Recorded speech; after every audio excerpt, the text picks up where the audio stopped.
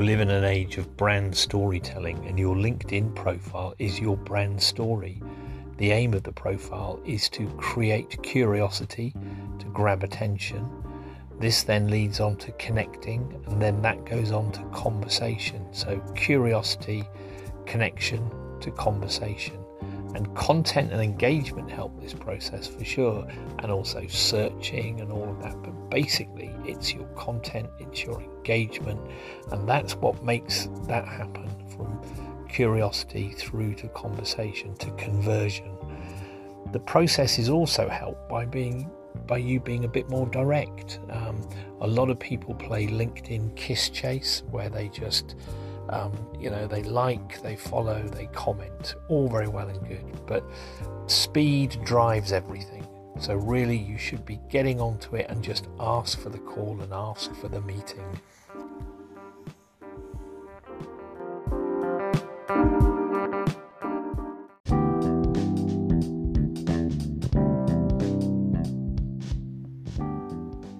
Here in the UK, it's the 25th of July, and it's purportedly the hottest day of the year so far. In fact, in many places, it will be the hottest day on record ever. And today is a good time to use the phone. And why am I saying that? Well, because a lot of people will be working outside. They'll be working from home. They won't be in their normal office environment. They'll be looking at screens and have a lot of glare on them. They may not be able to read them. You may think that's a ridiculous point, but if you've called somebody, they're probably quite open to taking a phone call while they're not working in their normal situation.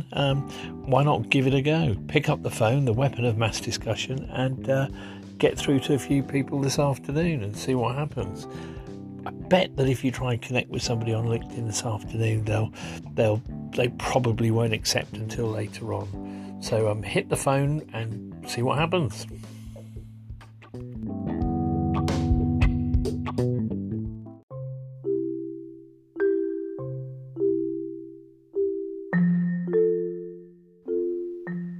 Pareto's law, the 80-20 law, 20% of your effort can have an 80% impact. And this applies to LinkedIn in so many ways. Not just in terms of engagement and how you do it, but in terms of your connections, more importantly. 20% of your connections could definitely have an 80% impact upon your business. You've probably got connections that are your target market already in that collection sweet jar of yours. And what you've got to do is just go in and audit them, audit your connections and see who you've got close by.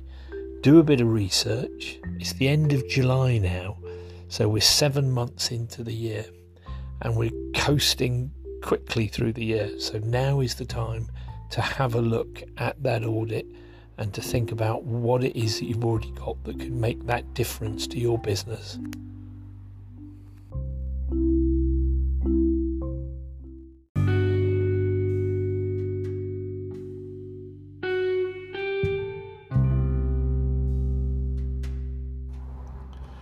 This is my first pod chat from my car.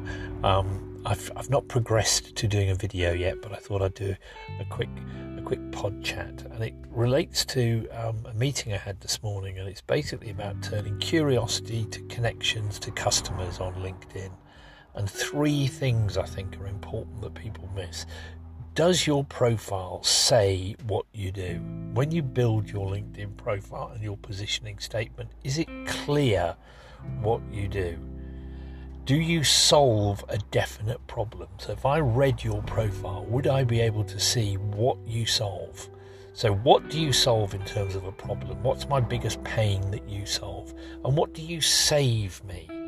Is it time? And is it easy to buy from you? That's the other thing that eludes a lot of people.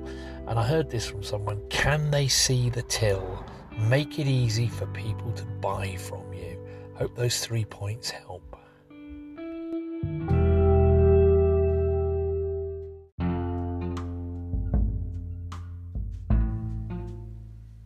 B2B marketing in my book is back to basics, and there have been a few things recently that have kind of nudged me even more towards this. Luke Johnson in the Sunday Times wrote something called "Ignore what your mother told you. It's good to talk to strangers," and that runs counter to what most people are doing. I think we should be putting ourselves in a position where we're actually physically talking to more people in our marketing and in our branding. And I think digital is a fantastic commodity process system for increasing and helping with our marketing, but smartphones are not so clever for social intercourse. We lose a lot through using phones. We're connected, but we're isolated in our connectivity, and I think we should really get back into that mainstream sort of dealing with people, P2P, not so much people to people, although that's important because people will buy into you long before they buy from you, and I think that's important. And as Luke Johnson points out in this great piece in the business section of last week's Sunday Times, all selling starts by talking to strangers, and I think we've got to start those conversations because conversations lead to customers, and I think the B2B, back to basics, is where we want to be. Less digital, more analog.